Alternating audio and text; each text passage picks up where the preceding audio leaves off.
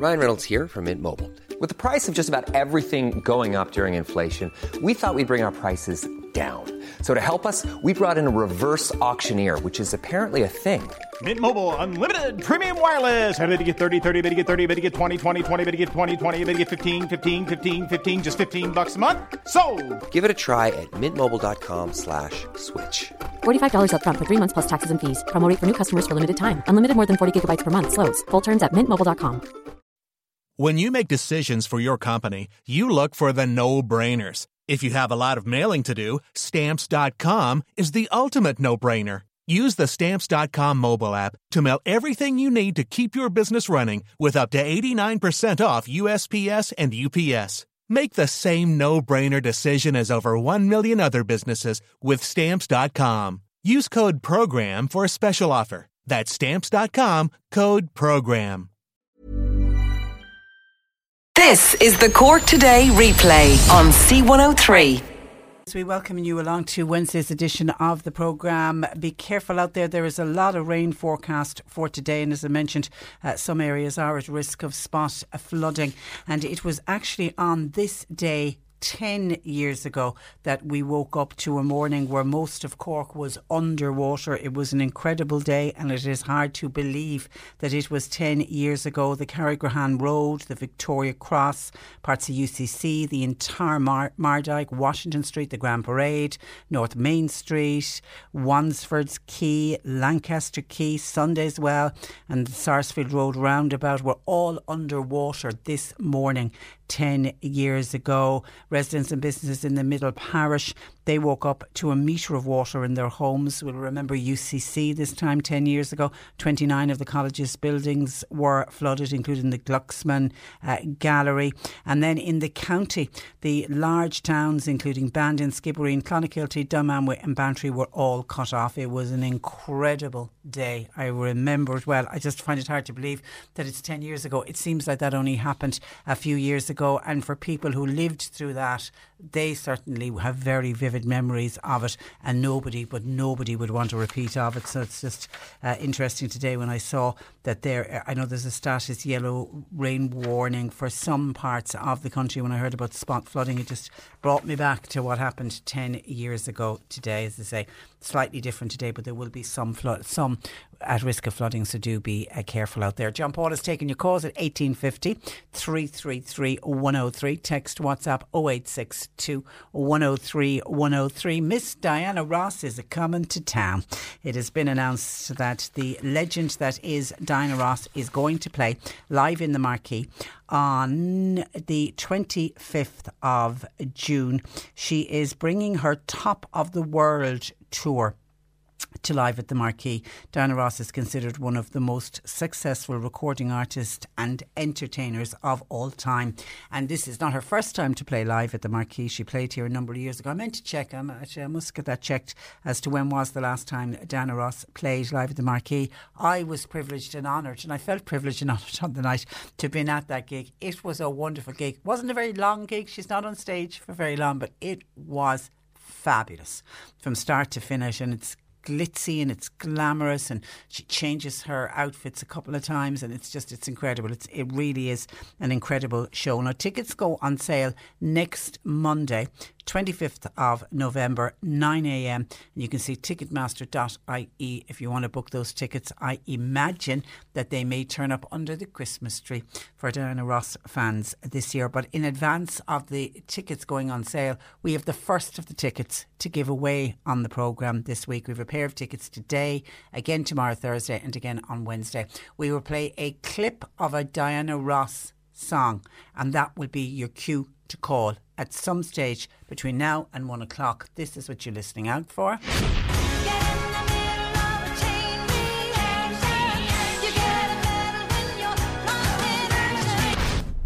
One of her best known songs. That will be your cue to call for Diana Ross, okay, at some stage during the programme today. If you would like to win a pair of tickets to see Diana Ross live at the Marquee on June the 25th, and remember, tickets are available from Monday. You can't get them yet, you get them from Monday at ticketmaster.ie. I'm always going on in the run up to Christmas about telling people, if you're buying Christmas cards, We all buy Christmas cards, even though the last time I said we all buy Christmas cards, I had a number of people contact me to say we don't all buy Christmas cards, Patricia. A number of people have given up buying Christmas cards. One lady was on to us to say she stopped it a few years ago when the stamps went so expensive, and she instead makes a donation to charity, which I think is a wonderful thing to do. And she lets family and friends know, not sending Christmas cards this year, but I've made a donation to charity. Somebody else says they send emails instead, which is okay if everyone you know and love has an email account. But I still like the tradition of receiving Christmas cards, and I still like the tradition of sending them. And I was mentioning a number of weeks ago, if you are going to send Christmas cards this year, could you try, if not all of your Christmas cards, but at least some of them, to make sure that they're charity cards. There's wonderful charity Christmas cards out there. They're delightful, and it's a way for charities to make money at this time of year. So you get the cards that you're going to have to buy anyway, and the charity will make some money from it. And the other thing that you always have to consider buying at the end of the year are your calendars for next year. If you're somebody, now for a number of years I always use a calendar that has nice squares for each day of the week. And I use it then almost like a diary in the house. So everybody can write up, everybody in the house who needs to do something, write it up on the diary so that people can see, in case we need to all do something together. Can't do that because somebody's booked in to do something else. You can put your appointments up, and it's a terrific way of keeping a handle on what everybody is doing and where everybody is going. So I always like to get charity calendar if I can get my hands on one, and again one with nice big boxes. And lo and behold, arrived in the post this morning the calendar, the same calendar I'm using this year, I'll be using again next year, but the 2020 edition, and it's the Donkey Sanctuary in Liscara. And it's a beautiful calendar in that it's got gorgeous, every month it's got beautiful pictures of the wonderful donkeys that they look after. And the Donkey Sanctuary calendars are on sale out of the Donkey Sanctuary in Liscarroll. If you are visiting there, you can pick up one. You can also get them online at thedonkeysanctuary.ie or by calling 022 48398. They do incredible work looking after those poor animals. Some of them arrive in the most desperate of conditions, and they just look after them so well, and they just go on then to live just wonderful, happy lives on the Donkey Sanctuary, and they also foster them out to people. It's a gorgeous charity. So thanks to Aisling O'Sullivan, the PR officer at the Donkey Sanctuary, and happy Christmas to all of the gang out there and to all of the donkeys as well. We hope they have a lovely Christmas. So keep that in mind when you're buying your calendars this year as well. Keep a look out. There are many fantastic charity calendars doing the rounds at the moment. Actually, on the programme later on today, we're going to be encouraging people to get behind a campaign which is called Green Friday, and it's to do with trying to turn Black Friday into Green Friday. And the idea behind it actually is originated here in Cork. I think last year was the inaugural year that they got this going, and the hope now is to try and build on it this year and build on it every year thereafter. Black Friday is, of course, it's an American tradition that we've taken on board. We have a tendency to do that. We have a tendency to look to other countries, America in particular, and some of the traditions that they have, they seem to come across the Atlantic to us. We were only talking about it lately with Halloween, how Americanised our Halloween has gone. Certainly Black Friday. And I don't know, is it the last 15 years, 10 years? It's new enough, isn't it, Black Friday? And Black Friday is the day after Thanksgiving, and Thanksgiving is the last Thursday in November, so it's a different date every year. So Black Friday then will be the last Friday in November, and it is a huge day in the States when all of their sales kick off, and it's just a massive day. And for a lot of people, it's kind of the start of the Christmas shopping season in America, sort of a little bit like what our 8th of December once was in this country. I don't know if the 8th of December is as big as it once was, but certainly many years ago, the 8th of December was the big day when the people from the country came into the towns or went to the large cities, and it was the day when people first really started to think about buying anything for Christmas. So kind of Black Friday is a little bit like that, but it's got a lot of sales. There's a huge amount of sales going on, and some shops are already capitalising on it, and there's already Black Friday sales going on in advance of the day itself. So a couple of little artisan producers decided to get together, and they formed this campaign about turning Black Friday into Green Friday, and they're going to tell us all about it. But the genesis of it really is to encourage all of us to shop local. And besides just shopping local, to try to look at the small independent stores and the little artisan craft producers and give them, you know, they're not saying that you buy every single one of your gifts this Christmas or all of your food from artisan food producers, but if we all just switched some of the money that we're going to be spending this year, it will make a huge difference, not just to that small business, but it also makes a huge difference to the local economy. So we'll talk about that later on the programme, because, by the way, we don't have Peter Dowdall joining us today, so we'll be looking at turning Black Friday into Green Friday instead. Now, we're going to talk about the NCT test and the number of people who are driving around with an out-of-date NCT, and the reason that it's out of date, they have a new test date booked, but they couldn't get one in time because the powers that be would say, well, you left it too late to book it. But anyway, people are saying incredibly busy, and wait till we get into January, it'll get even busier because there's so many cars were registered in January that will need to have NCT. So January is always a very, very busy month. Anyway, we started talking about this yesterday on the programme because a listener contacted us to say, NCT is out, can't get an NCT test date for the test centre that she wants to go to until the middle of December. And somebody had said to her, if you're stopped by the guards, you can get penalty points. Now, she didn't think it was true. She got us to look into it. And technically, by the letter of the law, it is true.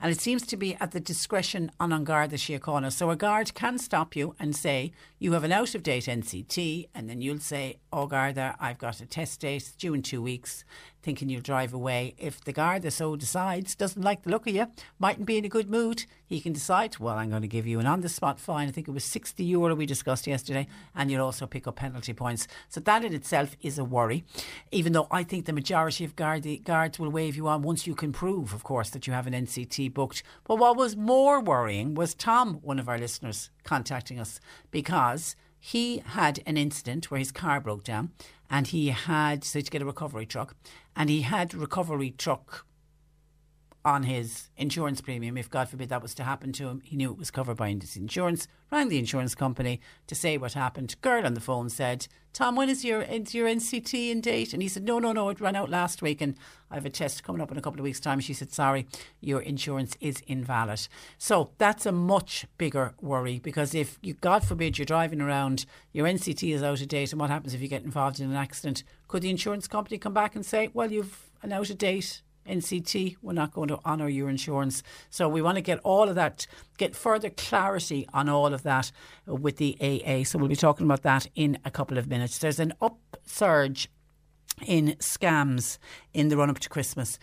Now, there's scams seem to be appearing on a daily basis, but this period between now and Christmas we will see even more of them. So we want to talk through what are the ones kind of doing the rounds at the moment, what do we need to be looking out for. I mean, only yesterday we were heard from a number of people who were getting this text message and call to say they'd won a prize with Boots, including one person who said they'd never been inside the door of Boots. They couldn't possibly have won a prize there. And they're clever in that you didn't win the top prize. Most people have won either the second or the third prize. It's kind of dangling you in, getting you to get involved. And it's a great big scam, and Boots have come out and said it's a scam. So we're going to be talking about the latest scams on the programme. Yesterday saw the National Broadband Plan contract signed. People will say, finally signed, even though I worried when I read in the paper today that some people saw this as a PR stunt for the by-elections that are going on at the end of the month. And I hope that that's not the case. We need broadband. We need broadband in rural areas. There are parts of this county that have impossible to do anything online when everything is being pushed online these days, and it is so unfair. And it seems we here in Cork, we are going to get the biggest amount of connections to the rural broadband, just thus proving how many people are without broadband at the moment. So we're going to talk about what got signed off yesterday, and the question for people who are listening, who are driving down the road to try to get any kind of a signal in order to even just send an email. They're the ones wanting to know when, how soon is it going to happen. So we'll try to find out about that on the programme today. There is a call from a Green Party councillor to ban drive-throughs from future developments in the city. Now, do you use a drive-through restaurants? I don't know how many drive-through restaurants there are across the city and county, but is it something you use a lot? Again, this is something we picked up from America. Should we be all saying, yeah, this guy is right, get rid of the drive-thrus, park up your car and walk to pick up your takeaway? How much of an inconvenience is that? Even though I did see a piece online yesterday from a young mother who spends a lot of her time driving around trying to get a small child off to sleep, a child who's not a very good sleeper and goes off to sleep to the movement of the car. Now, a lot of people will identify with that story. How many of us have done that, where you put a child into a car and you drive around, and then as soon as you pull up the driveway of your house, the child wakes up? Anyway, if you're one of those, if you've been through that and you can identify with that, this young mother was saying it's just so wonderful while the child is either falling off to sleep or is falling off to sleep, to pull up to the drive-thru, grab a cup of coffee, maybe get something to eat and continue on the journey. So there are pluses to having drive-thrus as well. Anyway, and I'm assuming the fact it's coming from the Green Party, it's all to do with emissions. So we will discuss that. And we're going to have cast members from the Everyman Theatre Panto, which this year, by the way, is Jack and the Beanstalk, will be joining us in a studio, and I believe they're coming to studio. They normally come to studio in costume, so that would be great. And we're going to actually, I can see John Paul is setting it up here too, but we'll put it on a Facebook Live, so we'll let you know if you're on Facebook, you can get to see the cast in costume as well. All that and more, along with your thoughts and comments, please, throughout the morning, get them into us. 1850 333 103. Text WhatsApp 0862 103 103. The texter, hi Patricia, turning Black Friday into Green Friday would be a wonderful idea, and bring back the 8th of December as our big Christmas shopping day in our local towns would be even better. Our local businesses need our support, especially towns like Bandon, who have had so many disruptions over these past few years, and they are struggling bad. Yeah, and Bandon was one of the towns when I mentioned the flooding this day 10 years ago, and we were talking about that, it being so close to Christmas, but yeah, with all the roadworks that are going on. And a lot of the smaller towns and the main streets in the smaller towns that have those little independent shops that have been there, many of them have been family businesses for many, many years. They really are the ones that we need to support. And I don't know, I know some of the towns do try on the 8th of December to get people in, and they'll have offers and, they'll make it as festive as possible. So if you can, whatever budget you have for spending this Christmas, do your best just to transfer some. If you can't transfer all of it, please transfer some of it over to your local, particularly those local independent stores, please. And I mentioned buying charity calendars. Colm says, hi Patricia, Merry Christmas to you and your show. Thank you, many happy returns. We're selling the Fermoy Hospital calendars in Super Value in Mitchelstown this coming Saturday. We'll be there from 8 a.m. in the morning to 6 p.m. and that's thanks to Sean O'Farrell of Super Value. They're fabulous calendars, says Colm, with pictures of many beautiful places around North Cork, and they have big squares for each day as well. Well done, Colm. All of the proceeds are going to the wonderful Fermoy Hospital, who provide endless wonderful care to many in the area. Okay, glad to give that a plug. So if you're in Fermoy, if you're in Mitchelstown on Saturday, keep a lookout for that, the Fermoy Hospital calendars, and no doubt they're on sale in and around Fermoy as well. And somebody else wants me to give a mention for Baltydaniel National School outside of Mallow. There's a table quiz going on Thursday, that's tomorrow night, 21st of November, Albert Lynch's Bar in Mallow. Starts at 8 o'clock. Tables of 4, please, for €40. All are welcome, and there's great spot prizes, and all of the proceeds going to Baltydaniel National School. That's table quiz tomorrow night in Alberts. Ag fáil amach cuid den anithe is fearlín. Seo é trúr C103 Kirkig. Is an bébal jastan gaiirithe Elizabeth Fort, agus deirtar goite cheandas na samplaí is fear do rún réaltachrathach ón seachtú hístíag. Cé gur atógach é thar na blianta, thá go leor don dún ón giad lá riamh fós le feiscint, atógach I dúspóide sa bhliain séideag sa héan. Buin saltas raircanna úntacha chahar chorpaí ó alí na núnta, agus tóg tros chun fálam fest dar an dúin agus na caharach. Na Green Grafadóireach de úntachán, mar sin ná fág gan selfie a hógant. Nukta, cuid den anithe is Fari Gorkig, C103. A number of calls to the programme yesterday when we raised the issue of driving with an out-of-date NCT cert on the windscreen of your car. To clarify some of the points raised, we've invited Conor Faulkner of the AA to join us. Good morning to you, Conor. Good morning, Connor. Okay, let me just check. Good morning, Connor. Good morning, Connor. Hello. Hi, you're there. Sorry, the wrong button was pressed down. You're welcome to the programme. Now, we had a number of listeners yesterday whose NCT is simply out of date, but they have booked a test, but they can't get a test quick enough. So some of them are, within the next 2 weeks. Some of them are into December. So what happens if they're stopped by a member from Garda Síochána? Yeah, it's a little frustrating, isn't it? And this arose last year as well, when there was a bit of a backlog at that stage at the NCT. And look, the first thing that I would say is the responsible motorist will not have a problem.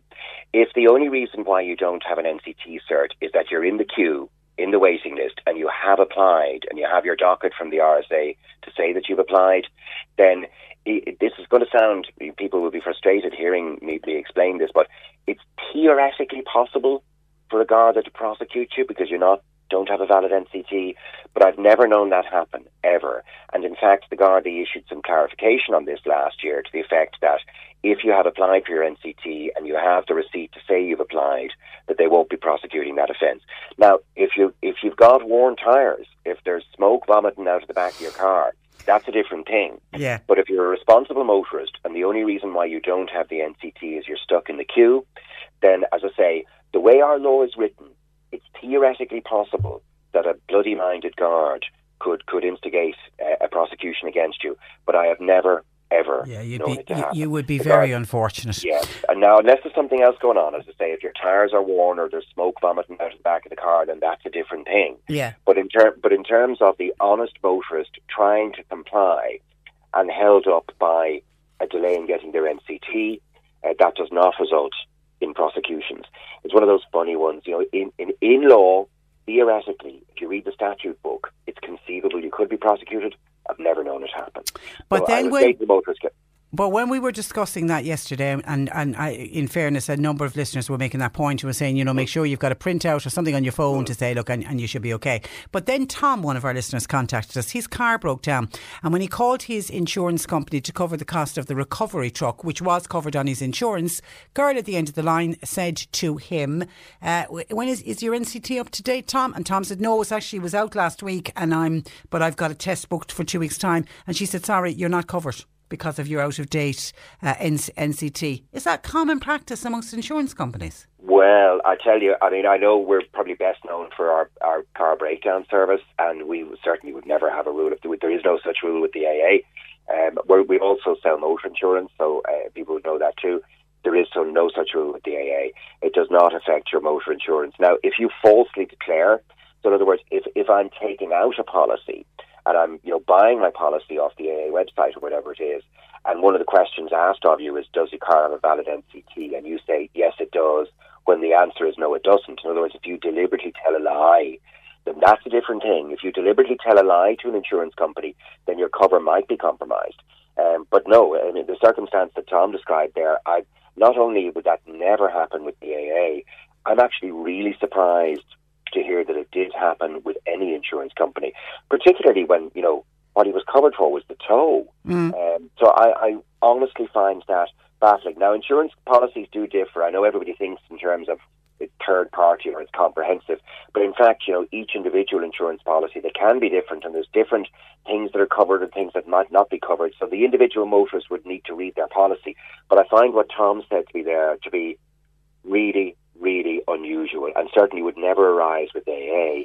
And I just would be surprised. And I tell you, I'd be moving an insurance company if it happened to me, because it just seemed really like a great bit of service. Yeah, it seemed really. Maybe there were other circumstances, Patricia. I don't know. Okay. As I say, I've had motorists on to me from time to time saying, and I didn't have my NCT cert, and that guard was bloody unreasonable. He went ahead and prosecuted me, and it wasn't my fault. And it turns out, that the car was defective. Had a broken wing mirror and worn tyres, and that's a different thing. That's the guard doing his job. But if you're the responsible motorist and you're in the queue for the NCT and you have applied, I know that there's been an NCT backlog periodically, and that has caught motorists out. But I've never heard of the guard at community level meeting the motorist, actually prosecuting the honest motorist in that circumstance. Yeah. It may be theoretically possible in law, but I've never known it happen. 500,000 cars, that's the estimated figure, will be due for NCT at the start of the year. I mean, that obviously always puts a significant amount of pressure on the system at this time of year. It does, because the NCT is encouraging motorists to do their test early, which you can do if you apply. But it's because of the quirk of the Irish registration system. Because our registration system for many, many years was 1st of January, and there was no other date in the year. The new plates was 1st of January, and that had a tendency to pile car sales into the first half of the year. And that bias is still there, but in years gone by, it was really, really severe. So if you consider cars that are 10 years old, the cars that were bought in 2009, actually there weren't that many. There was a low year for car sales. But historically, when cars were bought, a lot of them were bought in quarter one of the year. And by Easter, 80% of annual car sales would have been achieved for the year. So that's fine. That's a quirk in the car business. They worked away with it until 2013 when 131 and 132 came in. But that means that now, when the NCT is doing its job, they have a huge surge in demand in the first quarter of the year, and they're relatively quiet in quarter three, quarter four. And managing that, requires a bit of skill, and they do encourage motorists so you can apply and do your NCT early, for example. It's 3 months, isn't it? Up to 3 months, yeah. So if you bought, let's say the car that you're driving now was first bought in January of 2010 or whatever it is, which would be a very, very common thing, you can go ahead and arrange to get your NCT done now rather than in January, February when it's very, very busy. And the NCT encourage motorists to do that in order to spread out demand, just to manage the volumes. And listen, that's fine. They're doing sort of sensible and pragmatic things, but they still get caught out. And there are a couple of things that frustrate the system. There are motorists who do NCTs, but they don't make any attempt to prepare the car. They just use the NCT as a diagnostic. So I won't bother spending anything on the car. I'll let it do the NCT. If it passes, happy days. If it doesn't, they'll give me a list telling me what's wrong, and I'll only go and address that list. And there's two things that are wrong with that. Firstly, you're wasting the NCT's time. You're taking up a time slot, and you're not going to pass. And that means you have to be retested, and that takes capacity out of the system, and it worsens the delays. So we don't like the behaviour for that reason. The other reason is that it encourages people to think of the NCT as the only thing involved with car maintenance. The NCT is a basic roadworthiness check. It does not take the place of maintaining your car properly. So it's a mistake to say, well, I don't need to do any safety checks on that car. Sure, it passed its NCT. But the NCT, you should need to understand what the NCT is and what it is not. The NCT is a simple visual check of the basics of your car. It does not guarantee that your car is safe. It does not mean that you don't have to do maintenance. The analogy is like the dentist. It's certainly a sensible thing to go to the dentist and do a checkup, right? Mm-hmm. It doesn't mean you don't have to brush your teeth. It doesn't come with a guarantee that you're not going to have a toothache in 3 months' time, okay? You have to maintain your car properly, and if you maintain your car properly, then you never need to worry about the NCT. Just do it when it's due and it'll pass. But if you're one of those people who says, I'm not going to bother servicing the car, it's NCT's due in a couple of months, I won't do anything with it now, I just put it through the NCT and they'll tell me if it passes or not, and if it doesn't, then I'll look after the reasons why it didn't. That's a mistake, because that's the wrong culture of car maintenance. And also, just from the NCT's point of view, it clogs up the system. So you have a perfectly sound car that really only needed to be tested once, but had to be tested twice because the motorist didn't bother preparing it. And that, as you say, that's one of the 500,000 tests they're going to conduct in the year, and it's a bit wasteful. Okay, some questions in from listeners. Eileen in Mallow bought a car in 2017. When is it due for NCT? Is it 3 years or 4 years' time? Well, if the car is brand new, then it needs its first NCT after 4 years. After 4 years. And thereafter every 2 years going forward. But if it's over 10 years old, then it needs a test every year. Or if it's a public service vehicle, a taxi, it'll need a test every year. I presume it isn't. But if it's a brand new car, 4 years is the answer. Okay. What would happen if, this is another question in, if you've got 4 weeks left on your NCT, the fact that you can book your NCT 3 months in advance, and then your car fails the NCT, can you still drive around with the NCT cert that's valid for another 4 weeks? Yes, depending on the nature of the fault. Okay. So if the car failed because it's dangerous, then no, that car can actually be taken off the road immediately. So let's say the NCT take a car in for testing and all 4 tires are bald and the seatbelt's defective and the brakes don't work. Right? That is a dangerous fail, and you'll be advised not to drive that car out of the premises. On the other hand, a car might fail for something much more mundane. It might fail for, say, headlamp alignment or emissions or something like that. And in that context, yes, I mean, the NCT cert remains valid. The NCT cert that it was issued to you remains valid until it expires. And that's why I say to people, you know, an NCT is like the dentist checkup. Okay? It doesn't come with a promise or a guarantee. It's perfectly possible to have a car with a valid NCT cert in the windscreen that is dangerously defective and should be impounded. There's no contradiction there. That can happen. You can have a car that passes the NCT in January and come March, the brakes are gone on it and the tyres are worn. That car should be off the road. So don't think of your NCT cert as a guarantee, because it isn't. John has a question. Hi, Patricia. I have my car booked for NCT. On the day, I have to take my 4-year-old daughter with me as a babysitter is not available. Am I allowed to have the car seat in the car, or will I have to take it out when I get to the test centre? You will probably have to take it out. There's an FAQ on the NCT website that will give you chapter and verse on that. There's a couple of things you need to do that sometimes frustrate people. For example, taking hubcaps off wheels. If you've got a hubcap on your wheel, you have to pop that off and leave them in the boot so that the engineer can inspect the wheel nuts without having to remove the hubcap himself. And I think similarly for baby seat, you may have to unclip it and put it in the boot. It shouldn't present a problem one way or the other, but yeah, you probably do have to remove that baby seat in the same way that you do have to remove the hubcaps. Because what the NCT person will be checking is they'll be checking the rear seat belts, that they work properly. Okay, listeners looking for your opinion on why some insurance companies won't insure cars over 15 years old. And now that we have NCTs, they've passed NCT, why do some insurance companies not insure older cars? Yeah, well, listen, there's two answers to that. Firstly, the NCT, I mean, as I was saying, don't read too much into an NCT cert. It's not a guarantee. The car is still 15 years old. I mean, even if even if the dentist told you don't need any fillings, the dentist did not give you a guarantee. And so, don't be distracted by the NCT cert. The NCT cert is neither here nor there. The other question is, why do some insurance companies refuse to quote for cars that are over 15 years old?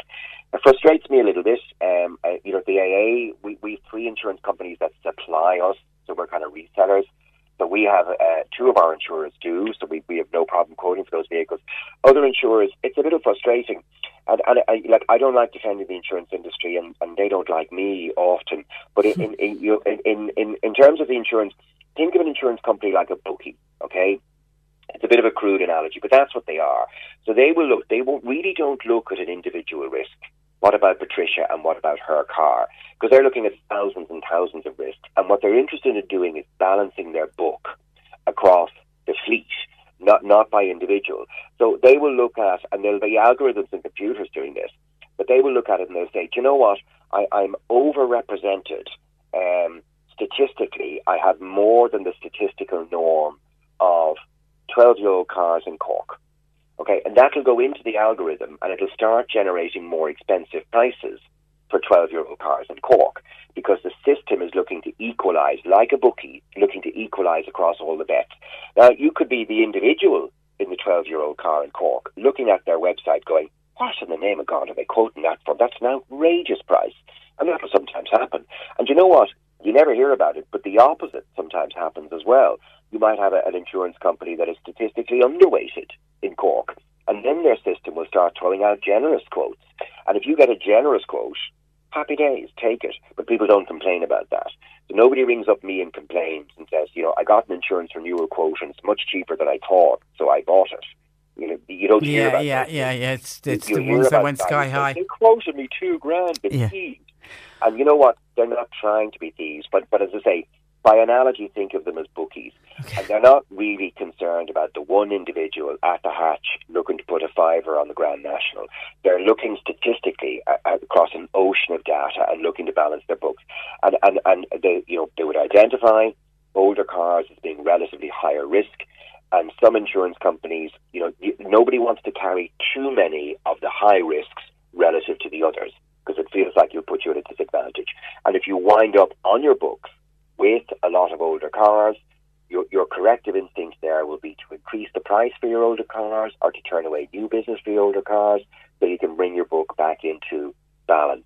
So it can feel, for an individual, it can feel like you're being picked on, but actually, that's not what the insurance company is trying to do. They're aiming for statistical balance, and that throws out quirks and anomalies from time to time. OK, and a number of people are saying exactly what you had said at the start about the Gardaí. People have been stopped by local Garda, didn't have the NCT, said they had it booked and they got waved on, no problem, except for Tony in Bantry, who said, my wife had her NCT booked when she was stopped. This was 2 years ago. Everything in the car was perfect, as we always keep our cars in top class condition regardless of cost. The Garda summonsed her to court, even though everything was perfect and she had proof the car was booked for test. The Garda said, if the car passes the test, contact me and he would have it struck out. After the car passed the NCT, first time might I add, my wife and I tried to contact the Garda several times, left messages, he never replied.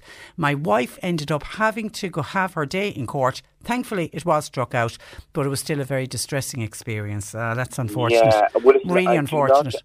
I do not doubt Tony's word on that, but in my experience that is highly and most people are saying the same thing. It's just you were unfortunate, you met a guard for whatever reason on that day, decided to go by the letter of the law.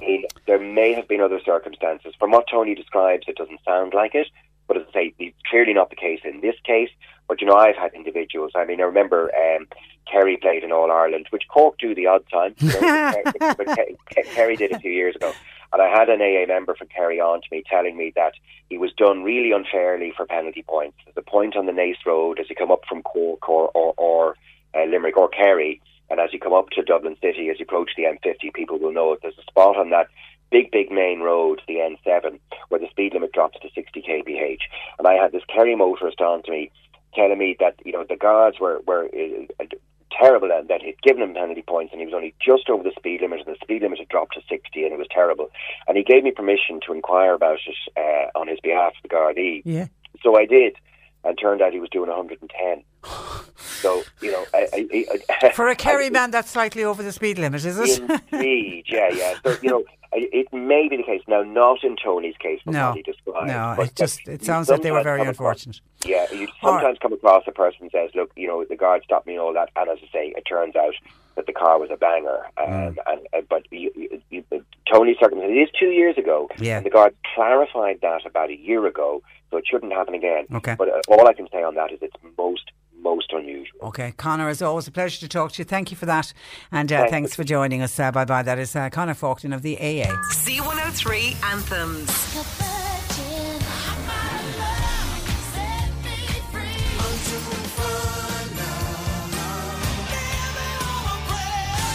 C103 Anthems. Weekday mornings from 9 and evenings at 7. Cork's greatest hits. C103. You're listening to Cork Today on replay. Phone and text lines are currently closed. C0103. No, we haven't played our cue to call yet for our Diana Ross tickets. We have a pair of tickets to give away to Ms. Ross, the legend that is, when she comes live to play live at the Marquee on June the 25th. But the other important date is the tickets go on sale next Monday, November the 25th. And if you're interested in buying tickets, you can go to ticketmaster.ie. But we have the first of those tickets to give away before they even go on sale. We have a pair every day this week, today, tomorrow and Thursday. And you're waiting on a cue to call. We haven't played it yet. That's as much as I'm saying. Looking forward to the Diana Ross concert, and she's a lot of fans, certainly in the area. 1850 333 103. Calls, comments, texts and emails coming into the programme. NCTs. Still a lot of calls in about the NCT. Hi Patricia, what on earth is the point of an NCT if it does not guarantee it's safe to drive? Listening to Conor Faulkton on your programme today. I do my own maintenance. Car is 20 years old and I always use the NCT as a check. Surprised to hear what Conor had to say today. And Mick says, Patricia, regarding the NCT, I know of a certain garage who advertise that they prepare vehicles for the NCT. Yet, when you give your car in for any repairs necessary, the garage owner will either say, take it for the NCT and come back to me with the fail report, and then I'll repair any faults that gets highlighted during the NCT. Or he will take the car in, do the work on it. And a few times our family members have failed the NCT test even after the repairs. Is it a gimmick with the garages? It always seems to cost the motorists more money, either for retest or back to the garage again for more repairs. So frustrating. Thanking you, says Mick. Well, I'd be having words with the garage, I think, if that's happened a few times to your family, that you've handed the car in, you've put it in to say, do a pre-NCT test on and make sure everything's going to be okay, and then you fail. I mean, if that's happened a few times, I'd be changing garage, Mick, certainly. But the idea of putting the car in and wait to see what faults show up on the fail report and then getting it fixed, that's what Conor Faulkner is saying is the reason that we're having delays with people getting NCTs, because people have to go back for retests. He's suggesting that what we all need to do is make sure that if you know there's going to have to be any repairs done to the car, that you get that pre-test done first, get your repairs done, then bring it in so that it passes first time. But I would know a lot of people take that risk and say, no, I'll run it through the NCT.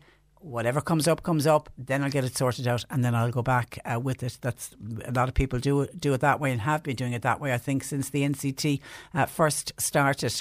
Re-NCT, thank you, Mick, for your text. Re-NCT, says another texter, you can book your car in June or July for a test in September or October. Yeah, that's the point about the 3 months. You can book it 3 months in advance, but it's the huge proportion of cars in this country were registered in January because people wanted to have the brand new cars. Now that's since changed. It's kind of half and half now with the way they've done the registering of the cars with the 191 and the 192.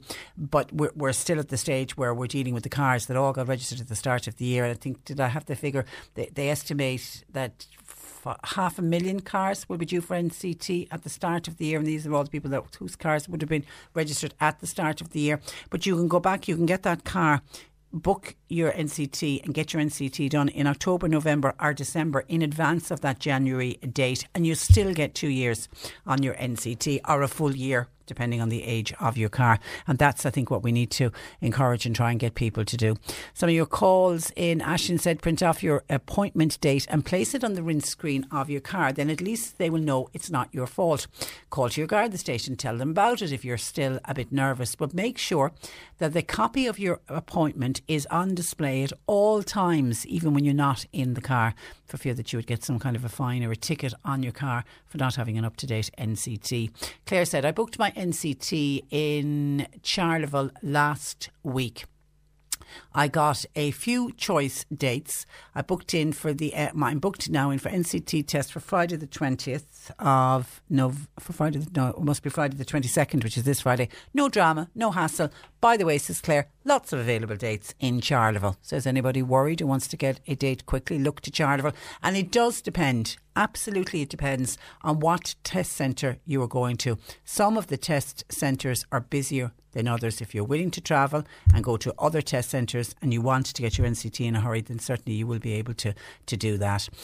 Rachel says, I have my confirmation booking on my phone and I printed it out in case my phone had died. Like I stopped by the Gardaí. I would like to think that any Garda would see it would be receptive of the unavailability of test dates until January. And there are Skibbereen, Macroom and Killarney are other. Now I don't know if Rachel is saying Skibbereen, Macroom and Killarney are places where it is difficult to get a test date. Siobhan said you should have a text message on your phone with the date for the NCT. That'll do you. Show them that. It happened to us before and we didn't have any problems at all. And Noreen emailing Patricia at c103.ie on NCT says, Patricia, if you're booking online and it looks booked out for a long period of time at the particular test centre that you're choosing, keep checking back, as people cancel very often and then places become available. Oh, that's a good tip. So the first time you go on to do your NCT, if you're not seeing any dates that are available, keep checking back over the next couple of days and hopefully somebody will cancel on a day that's will be fine for you and you'll be able to get your test date that day. Good words of advice. Thank you for that. Okay, what else is into us on phones? Firstly, let me go back to texts. This is on street lights. Oh yeah, because this came up Oh yeah, this came up yesterday. But before I get to that, this is from Douglas Lister, also wants to know, do you know when the Christmas bonus is due to be paid out this year? I do. The Christmas bonus, which is the full extra payment, you get a full week's payment. Well, it is wages for a lot of people, a week's payment again.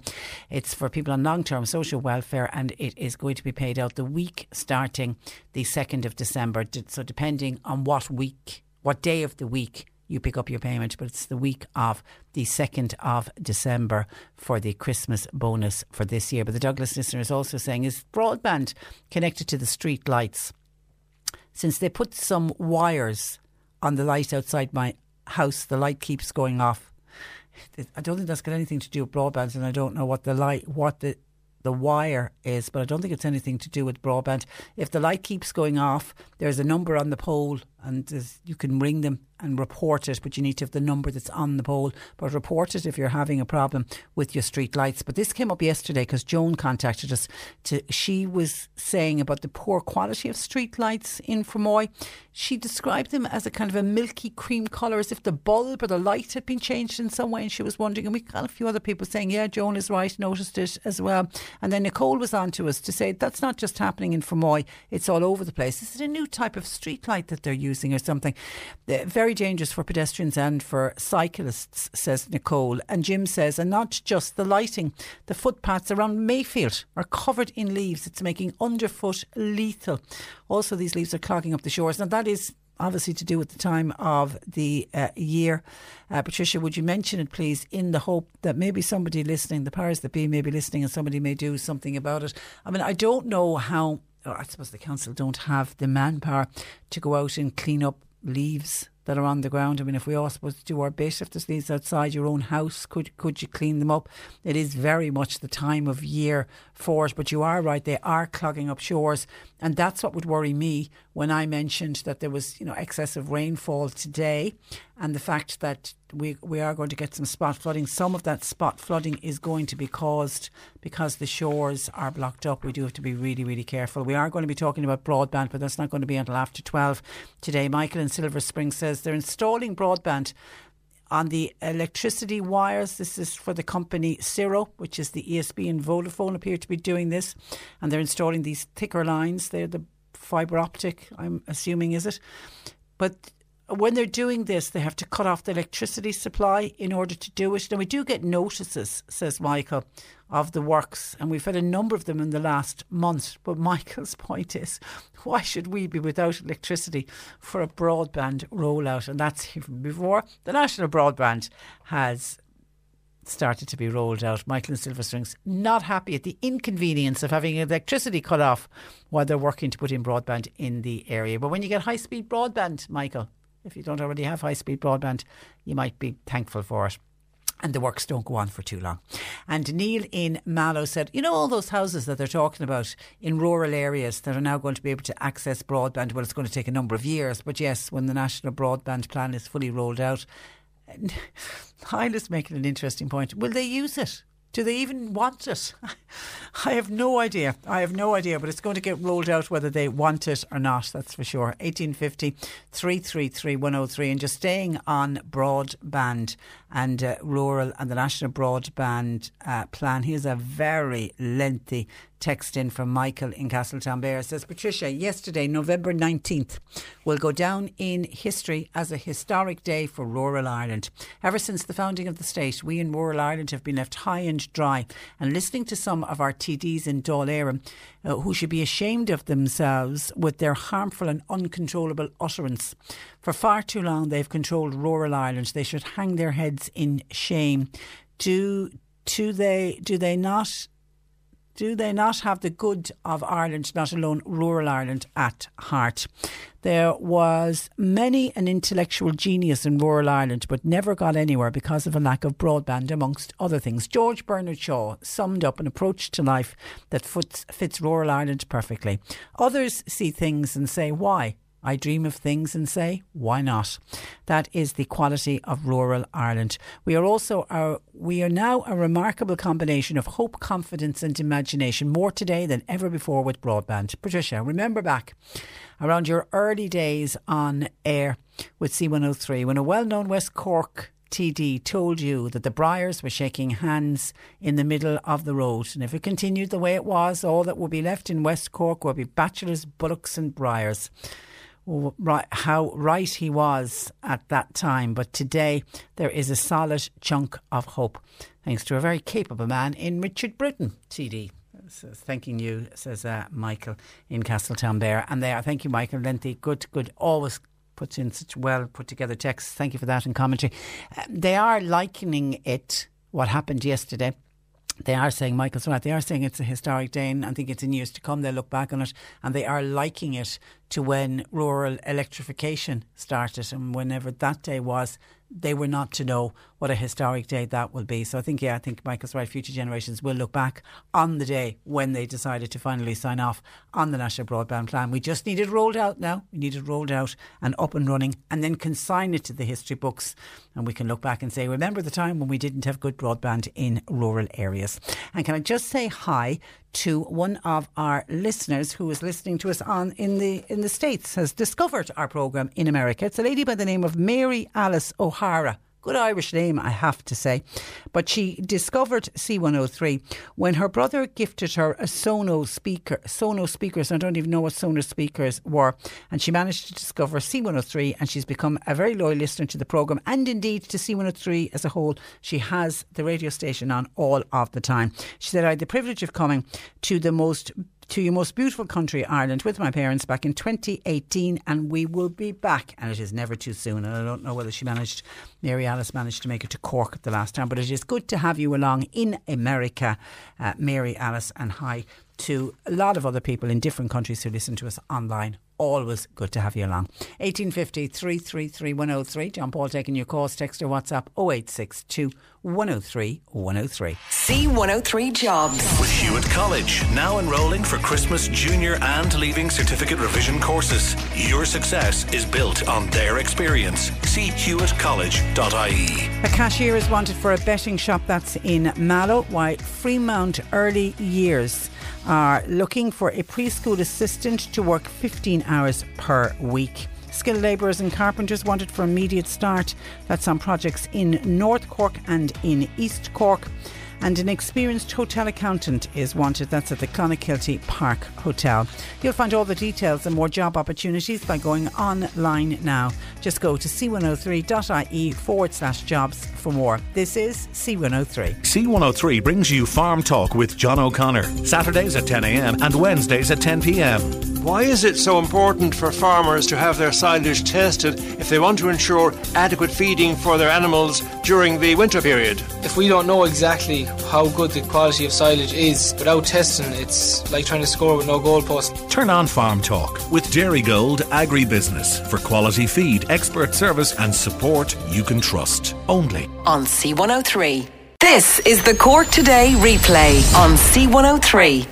Planners at City Hall will be asked to consider refusing planning for any future drive-through restaurants in Cork. The motion will be brought before Council this month by Green Party Councillor Dan Boyle, who joins me. Good morning to you, Dan.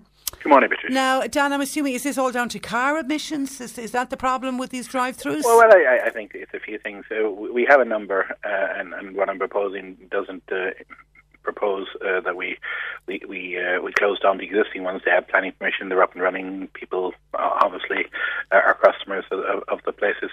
I think there are a number of grounds. The idea of drive-through is that, yes, stalled engines are a major contributor to air quality, air pollution and air quality.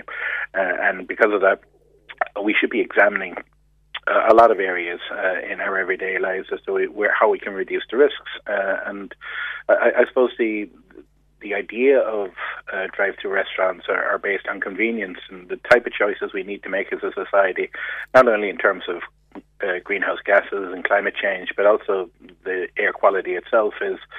Are we creating unnecessary risks, and should we be adding to those risks? That's the type of debate I'm trying to start within the City Council.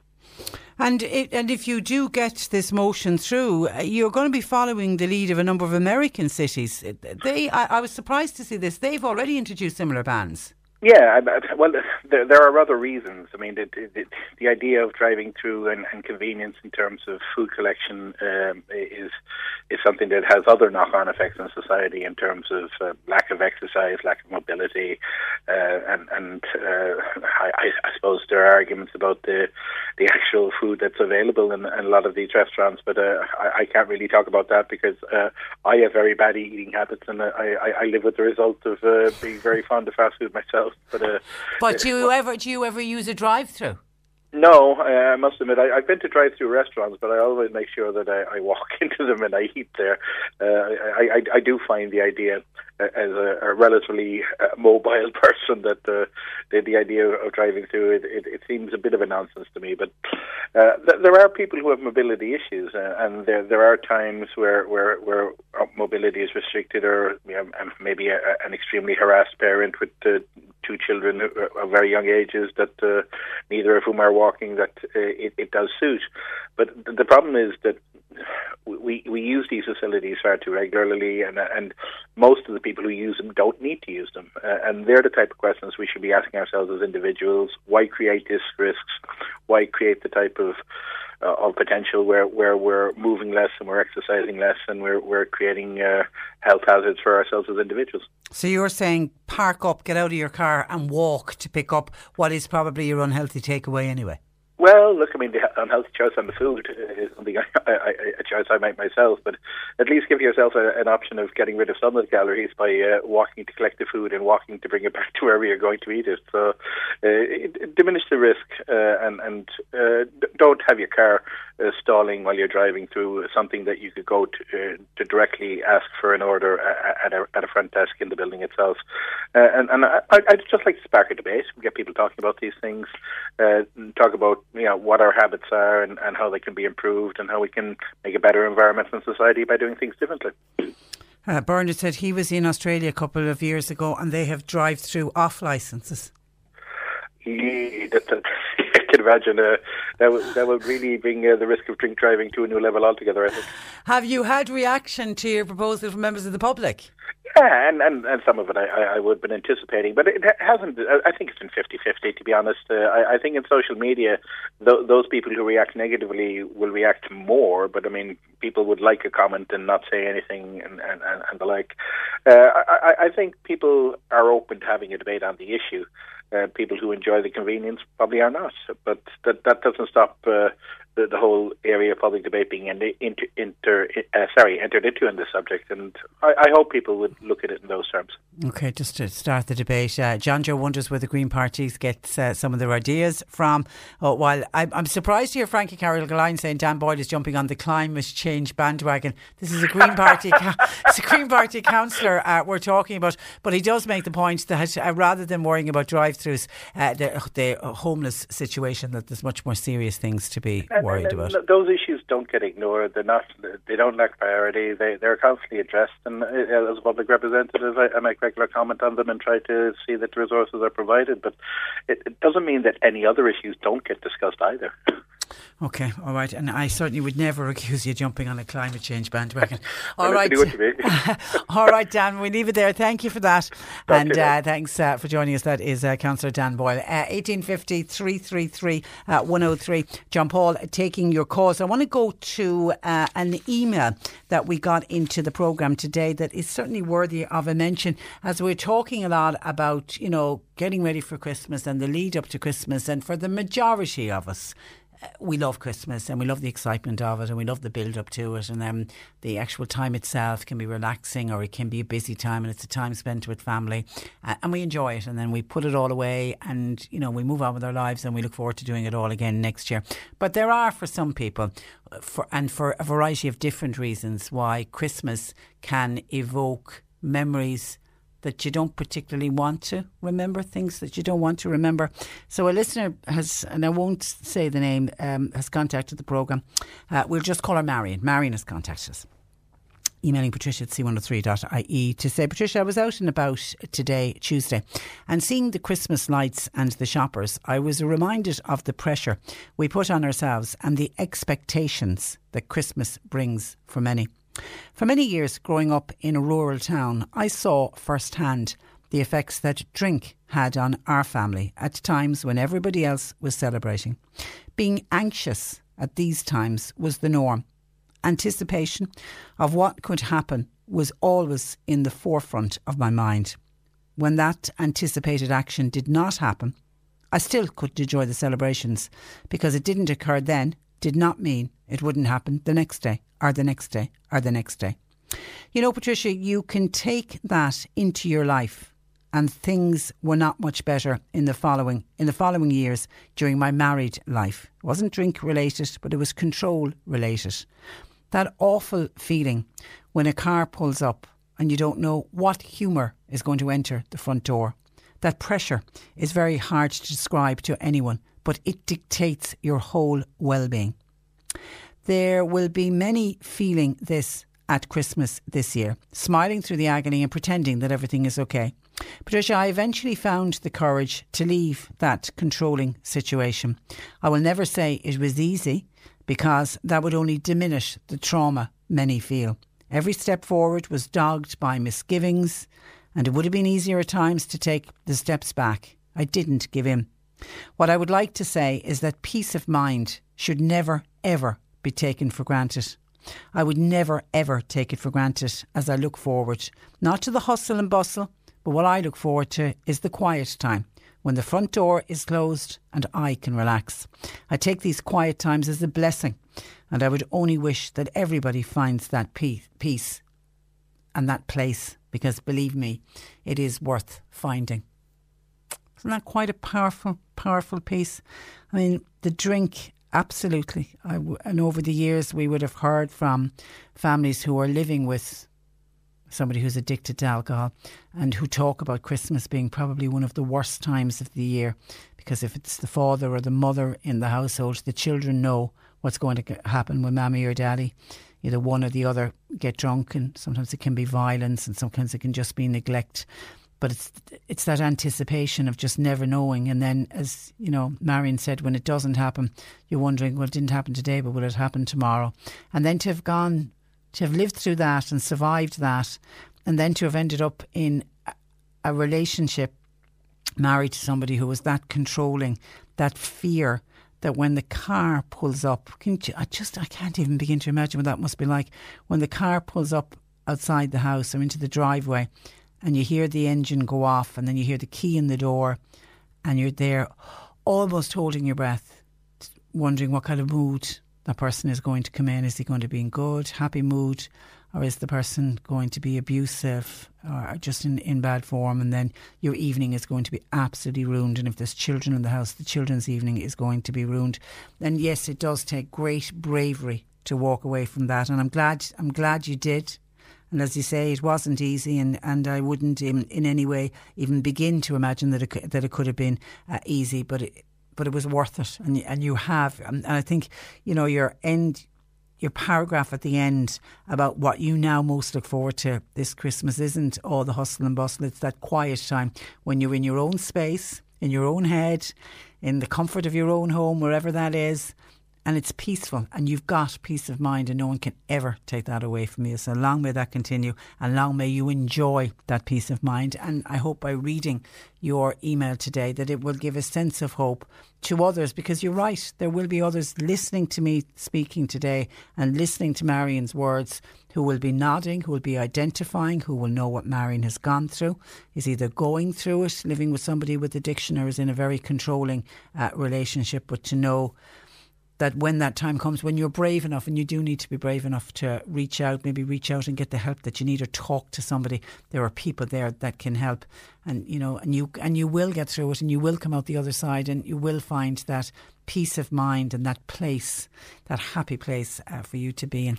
Thank you, and thank you for sharing that with us to Patricia at c103.ie. For the majority of families, a visit to a traditional pantomime is an essential part of our festive season, and one of the best pantos every year is the one that's staged at the Everyman Theatre here in Cork. And joining me in studio to chat about this year's pantomime in full costume.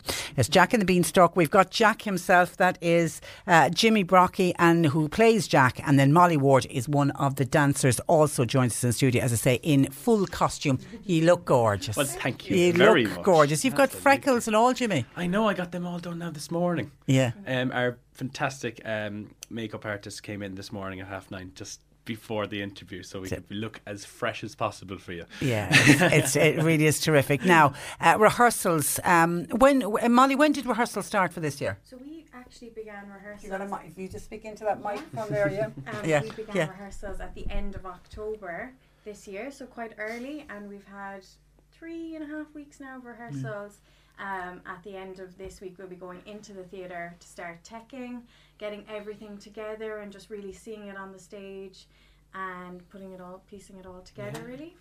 Okay, I just need to check with John Paul. Is Molly's mic working okay? It just seems a bit down. And while we're getting that sorted, I'll continue to talk with Jimmy. Okay, Jimmy, tell me, what's the run? How long does it run for?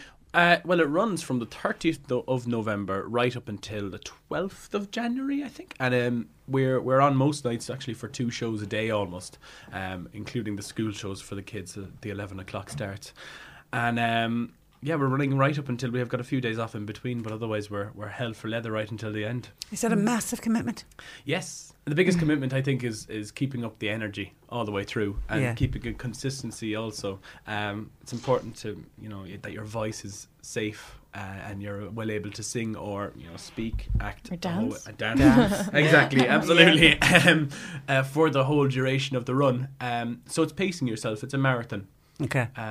But yeah, it's great. It's our favourite. It's my favourite time of the year anyway. Is it? It's so special with the kids. Oh, yeah. Everyone, it's, there's something for everyone in the audience. There's, everything down to TikTok for the kids, all those kind of little jokes and stuff. And then there's adult jokes and things for everyone in the audience. And that's the one thing about pantomime. It's from the very young right up to granny. There's very few things that you can say the whole family can go along to. Exactly, and that's what's so special about pantomimes, and I think that's what we do very well in the Everyman. We are such a family as a cast as well, and it really shows, I think, and it really, we love including the audience and it's the only time that the audience really feels a part of the show is a pantomime. So and still having the kids involved from CADA Performing Arts as well, still as characters in the show, and so you've got a mix of professional actors, and then you're working with the kids, and of course the kids are always developing the script along with you. Absolutely. Were you both involved as children in panto? Yes, I always did. I was doing the Opera House panto as a child for years and years and years. And did you used to look up then at the, and dream of big time? One day I'll be an adult and that'll be me. Absolutely. And I just can't believe now it's the other way around. Some people could be looking up to me, so it's very nice. Whereas I did my first panto only 3 years ago. Is that all? And I used to go to the pantos in the Opera House as well. I probably saw Molly.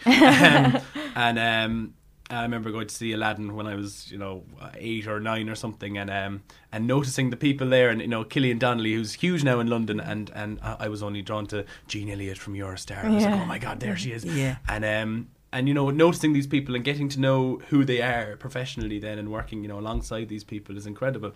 But so they're your counterparts now. Absolutely, it's incredible. Yeah, it's great. Okay, tell me about Jack and the character. What kind of a character is Jack in Jack and the Beanstalk? Jack Daw. He's a dog. Jack Daw. Is he? Oh, he's an absolute idiot. Oh, no. Lovable. I know, thank you for that. Very lovable, very lovable.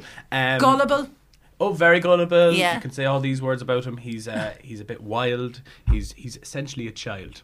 Is he? Now, there might be a bit of development in his character, but he's not brave enough. That's the big thing. And he needs help all the time from the kids in the audience, from the mommies and daddies. He's always looking to be braver because there's this beautiful girl in the village, and her name is Jill. So there's the whole Jack and Jill thing coming along here. Has to be a crossover. Oh, there has to be, absolutely. And so he's not brave enough, and I think he thinks he's been friend zoned almost. So he's. And he's just a bit of an idiot, really. At the start, he's great fun. And who else? Talk to me about some of the other cast members. So we're actually we've got loads of well-known Cork performers working with us, which is amazing as well. We've Kieran Birmingham, Fanula Lenihan. Kieran's great fun, isn't it? Yes, great fun. Michael Sands, April Kelly, Catherine Buckley, who is the director, and they've all been starring in the very popular TV series of Young Offenders recently. So it's great to work with people like that. You know, they're so professional. They're so much fun. They bring so much they bring the script to life, you know, which, you know, takes a lot to take words from a page and bring it to life, and they do that so well, and it's great to work with those people. And you mentioned the fabulous Catherine Mahon Buckley, who's again producing.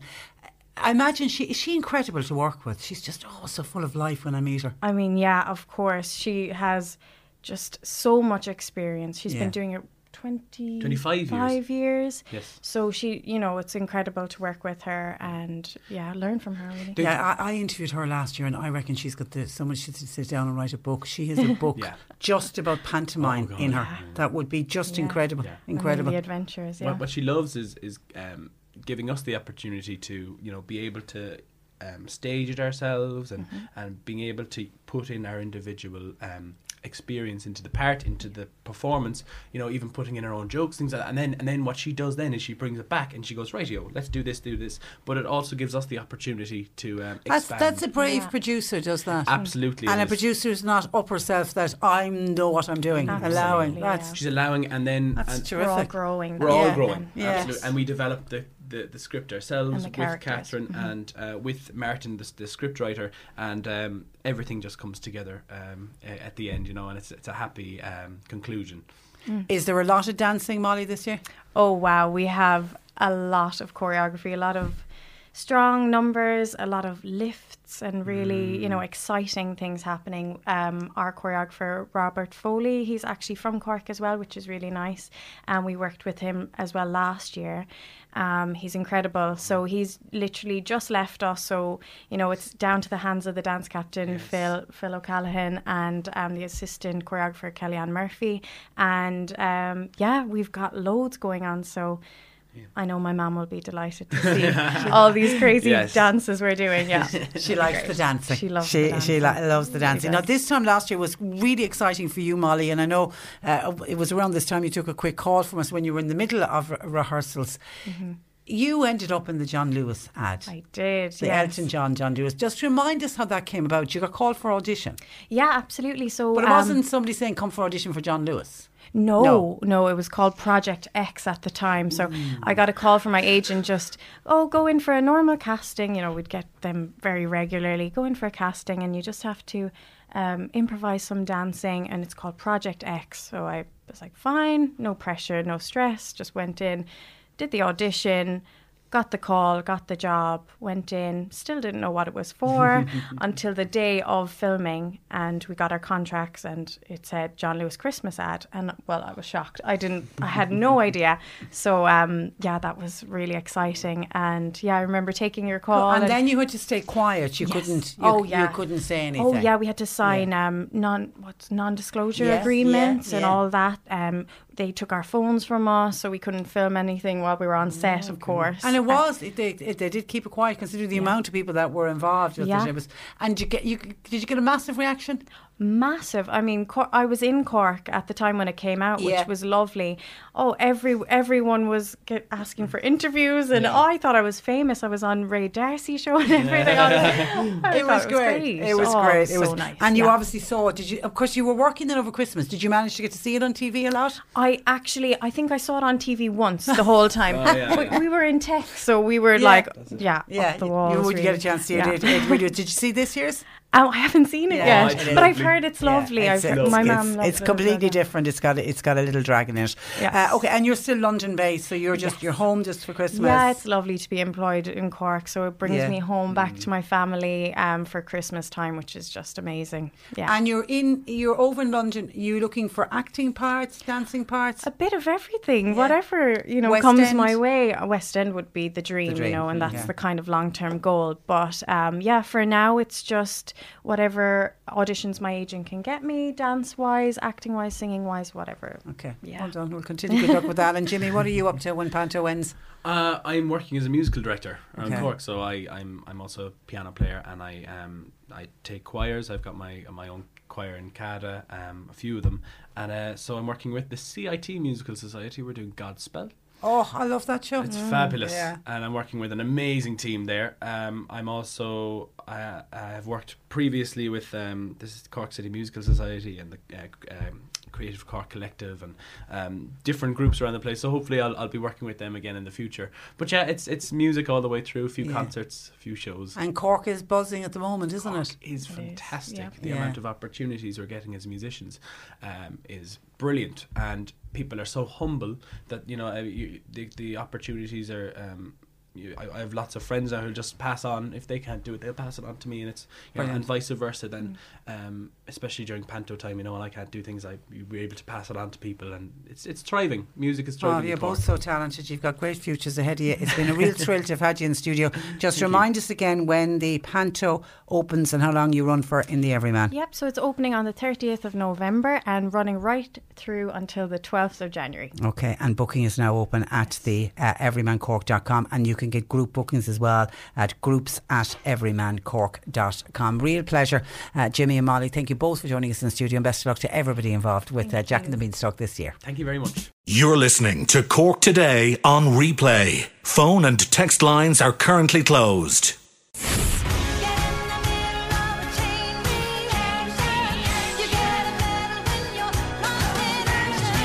And what was that? That was our cue to call for Diana Ross, who is playing live at the Marquee next June 25th. And 2 week is in Ballincollig.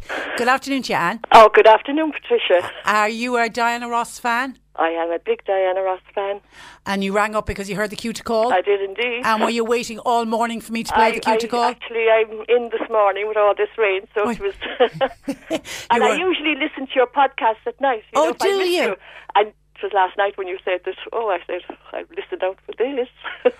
And you're obviously feeling lucky. I am. Well, I can tell you, Anne, 2 week in Ballincollig, you are going to see Diana Ross live at the Marquee on June 25th. Oh, thank you very much indeed. Who will you bring with you? Well, they'll be queuing up. They will. You didn't see her the last time she was here, no? No, I didn't. No, I didn't. And I heard you saying she was fantastic. She's fabulous. She is fabulous. And be prepared to be dazzled with the frock changes. There's a number of frock changes. We'll be up our seat. You will indeed. Enjoy. Congratulations. Thanks a million, Patricia. Bye-bye. Good afternoon to you. Bye-bye. Anne Toohig there in Ballincollig winning our first pair of tickets to Live at the Marquee for Diana Ross. These are the very first of the tickets because they're not going on sale until next Monday at 9 a.m. and you can see ticketmaster.ie from 9 a.m. on Monday if you want to buy tickets to Diana Ross live at the Marquee, and she plays there on the 25th of June. Another pair of tickets to give away again tomorrow. I'll check in with John Paul. We might do it by text tomorrow because I know it frustrates people when they can't get through on the line, but that's just the luck of the draw. The phone lines, the minute I hit the cue to call, I have to say the phone lines were jammed, and it was Anne Toohig in Ballincollig was the lucky caller today. So we'll do it by text tomorrow, okay? Give you advance warning of that, and then we have another final pair to give away on Friday. 1850 333 103. Some of your calls coming into the programme today. People still not happy with Dan Boyle of the Green Party suggesting that we should get rid of drive-throughs. Well, he's not talking about getting rid of the existing drive-throughs. He's quite adamant on that. The drive-through restaurants that are there at the moment, leave those in place, but he's saying for future planning we need to stop and think about this. There's the emissions from cars, and there's also, we do have obesity issues in this country. People are getting lazy. Do we need to force people out of their cars if they want to get a takeaway and make them at least walk in to the takeaway to pick it up at drive-thrus? It's making it all too easy. A number of people are kind of making the same point, saying there's so much homelessness going on in the city. That's the reason.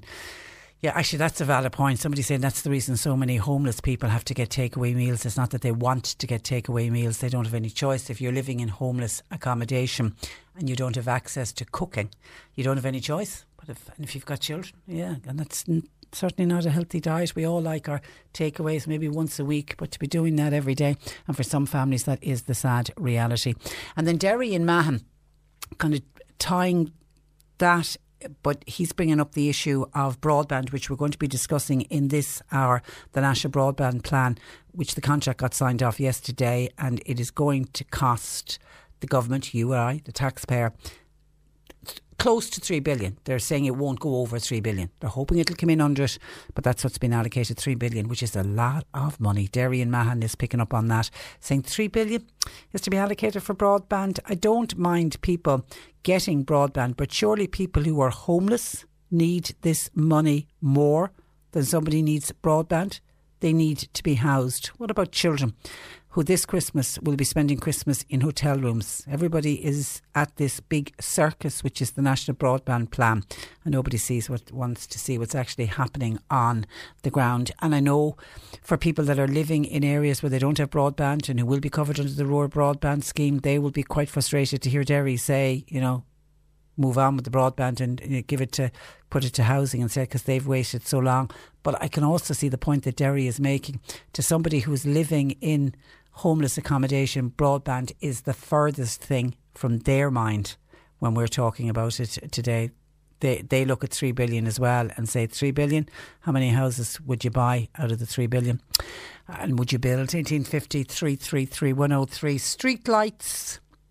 We've been having some calls in. We're going to, I think John Paul's already done this. We're going to try and find out, have they changed the bulbs and street lights of late? Because it's interesting. We're getting calls in from all different parts of the city and county with people saying that the street lights are not illuminating the streets the way they used to.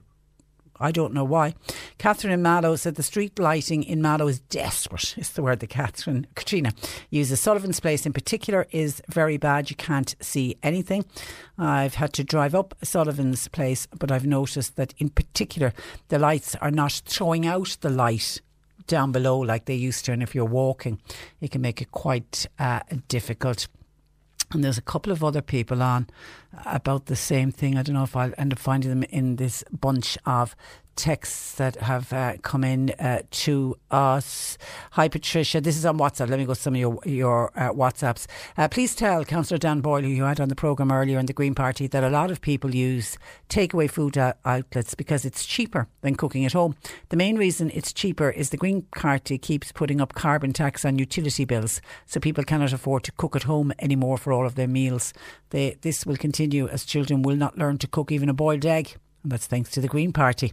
And that's Chris Kipper in Fermoy. Thank you for your text, Chris. John says, Patricia, on the issue of Christmas lights, you're talking about street lights. I want to raise Christmas lights on the programme in Mallow.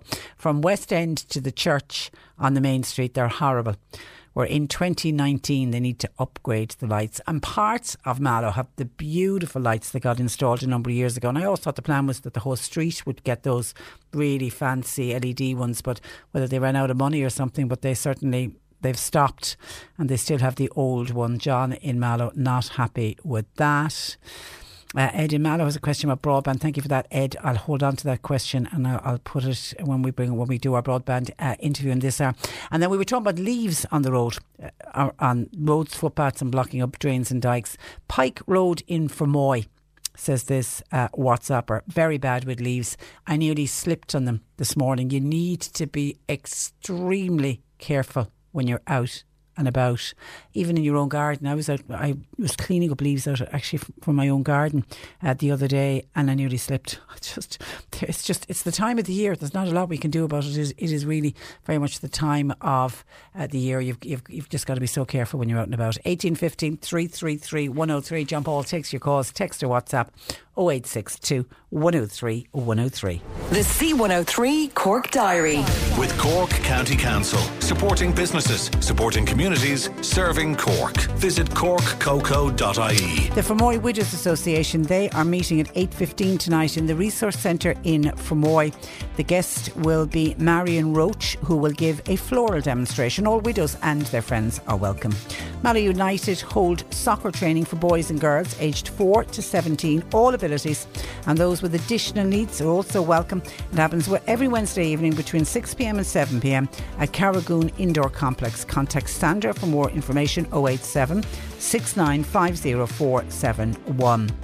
Santa at the Strand is a Santa's grotto-style experience which includes a festive Christmas market, refreshments and much more.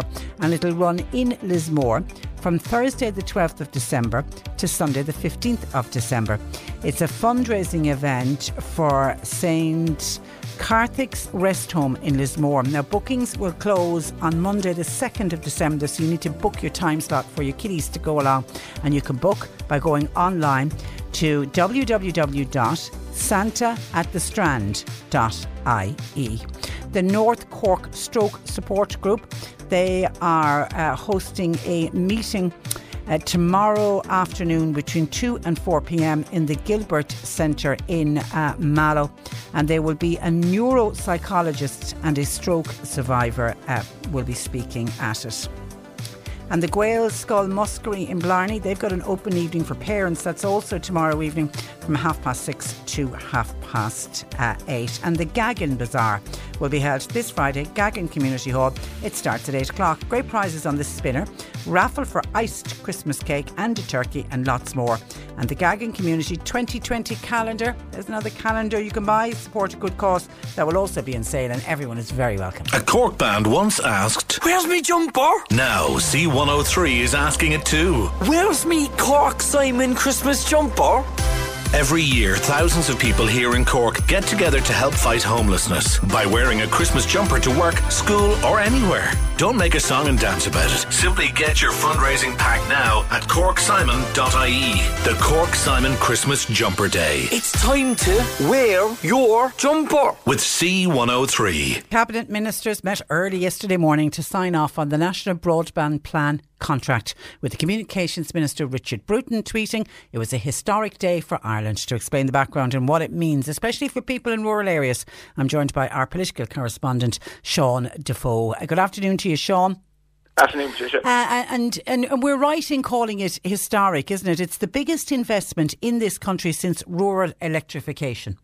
Yeah, certainly the biggest investment in rural Ireland anyway, and it is very much being compared to rural electrification by the government, that at that stage there were people who didn't see electricity as an absolute necessity for a lot of people, and we'll probably be in a situation in 5-10 years' time when people will see broadband as valuable a service as that or water. So that's probably how long it's going to take to actually roll out this contract as well and to get everybody connected. But the government saying it's an investment, even at the €3 billion price tag, that is worth it. Why have we waited so long for this contract to be signed? Oh, delay after delay. I mean, this has been talked about for absolutely years. Back when they started talking about it, it was only going to cost €500 million, and Labour were in government looking at these plans. There had been hopes even for that Labour government to get this signed while they were in office, so pre-2016. But there's been a lot of different challenges to it. There have been people pulling out of the bidding process. You've had, for example, the hiving off of around 300,000 homes, many of which were seen as the low-hanging fruit to air in a deal for them to supply them. That took them out of the broadband plan and made it, for some, less commercially viable or attractive for some of those companies bidding. We then had the Independent Minister of Communications, Dennis Naughton, resigning over meetings that he had with David McCourt, who was head of the Granahan McCourt company that have now set up the ultimate contract signee, National Broadband Ireland. And we've had the threats of legal challenges that had to go to Europe for state aid rule approval. So it has been beset by lots of delays over the years, but now at the dotted line has finally been signed. And it interested me to hear them still use the terminology the preferred bidder when there was only one bidder. Yeah, it was remarkable. It's like saying, my preferred loaf of bread is the last one left in the shop. Yeah. And does raise more questions about the whole process of it. And basically wondering, did Granahan McCourt have the government over a barrel in terms of the price that it would actually give and be given for the contract? Now, as you said, the government are committing, it's a maximum investment of €300 billion, and I've heard some saying they're hoping it'll come in at less, but it's the maximum. Who will own the network on completion? That's a very good question. It won't be the state. It is going to be the company involved who's going to actually own that network, probably spread out over the poles around the country, which are operated by ESB, which means rent is going to have to be paid on then. It's estimated that's going to cost about €1 billion over the lifetime of the contract in itself. And it's one of the big bugbears that politicians have had over the last couple of months, and indeed still have. The state is putting in €3 billion of investment and yet is not going to own this. And there are clauses, I haven't actually seen the contract itself yet, but there are clauses in it that say essentially after 10 years, according to the Labour Party, that this asset could be sold. There is no guarantee in the future of who will actually own the broadband network itself. And if the government, which is, us, the taxpayer, are putting in the 3 billion, how much are the company themselves putting in? The company are matching with a pretty similar figure. The government reckons about €3 billion is going to be about half of the total cost. And Leo Varadkar trying to play down the number a bit yesterday. I mean, in that 3 billion is built in a contingency fund of about €500 million to, I suppose, try and avoid the mistakes that they've had with the National Children's Hospital, where we've seen it spiralling as there's more claims have been in. So that's a bit more of the plan that's gone in. But the company itself is putting in a sizable investment as well. So I suppose the big question for our rural-based listeners is, what is the time frame for households and businesses who are desperately waiting for decent broadband? Yeah, so there's a couple of things that are going to happen that could help them pretty quickly. There are these things called broadband hubs which are going to be set up. There's 300 of them around the country. I'm not sure how many are actually in Cork, but they are essentially going to be like these communal workspaces where someone can go and get access to high-speed broadband for their business without having to go into, say, Cork City, or to go to somewhere else that has it, that might be closer to their own home, and then they can do their business from there. And they're talking about using community centres and... Yeah, exactly. About community spaces, so that there is an easy access point, I suppose, for people, and to build that sense of community and maybe keep more business in rural Ireland that otherwise would have had to relocate somewhere. So that's the stopgap that's going to start getting underway pretty quickly. I think the government said some of them are going to be open before the end of the year. The very first homes are going to start being connected in the new year, probably in around springtime. But the whole process itself could take about 7 years to connect every home. So I think really it's going to depend on where exactly you live. If you're in a relatively large estate that's not too far from a major city, it might be quite easy to get the broadband to. You could well be connected next year or even in the next 6 months. If you are in a more rural area, if you are up the side of a mountain, you are going to probably be waiting towards the back end of that. You'd imagine they're going to go for the low-hanging fruit first, but we haven't seen a plan yet from National Broadband Ireland as to who is going to get connected first. So it could be as soon as 6 months for some people, it could be 7 years for others. Some people are asking, what if you don't want it? If you don't want it, you don't have to get it. Yeah. The contract says that every house who wants it can be connected to it, and you will have to, I think, put in a request to be connected up. And in the same way that the people pay for their TV and broadband now, if you don't want to get the Sky package, you don't have to get the Sky package. Yeah. But if you want it, it can be connected up to your house. The whole idea is it's going to be there. You have the choice. Ed in Dunmanway says, Patricia, when you're discussing broadband, can you ask, please, what speed is high-speed broadband? I've always wanted to know that. High-speed broadband, I think it is 150 megaseconds is going to be the maximum speed that is going to be from next year, but that over time that is going to get faster. And within, I can't remember what the time frame is, eventually they foresee with the technology that you will be able to get broadband of up to 500 megs a second. I'm no broadband expert, I'm no expert in speed. That sounds a lot faster than what I've got at the moment, but that is what they say the max. Okay, and why, I read a report in the paper today, some were saying it was a PR stunt for the by-elections, but what's the criticism of the contract that was signed yesterday? What's the main political criticism? Well, the two criticisms are it costs too much and that we won't own it. So the €3 billion is far too much money to be putting into this. It could have been done cheaper. And some other companies who incidentally pulled out of the bidding process in the first place are now saying that they can do it or could do it for cheaper. The government doesn't believe that. They say they're trying to delay it, install it, and thinks that this is the most viable way to do it, to also keep the technology relatively up to date. It's easier to update a wire or to provide a better service down a wire than it would be to do, say, remote broadband or wireless connections. And the other is the fact that what we've talked about already, that the state is not going to own this asset. It's not going to be like, for example, some of the motorways where they were built with public-private partnership and the private people get to toll it for however many 30 years, but ultimately it comes back to the state. This isn't coming back into state ownership. Yeah. One text in, is it true that Air is going to get $1 billion for the use of the poles? Well, up to $1 billion. Air is probably going to be the preferred renters. They're essentially going to have to rent those poles off Air to lay the wire and to bring the wire out to rural Ireland. So Air could be one of the massive beneficiaries in this, in that they will be paid the rent for the poles they have, yeah.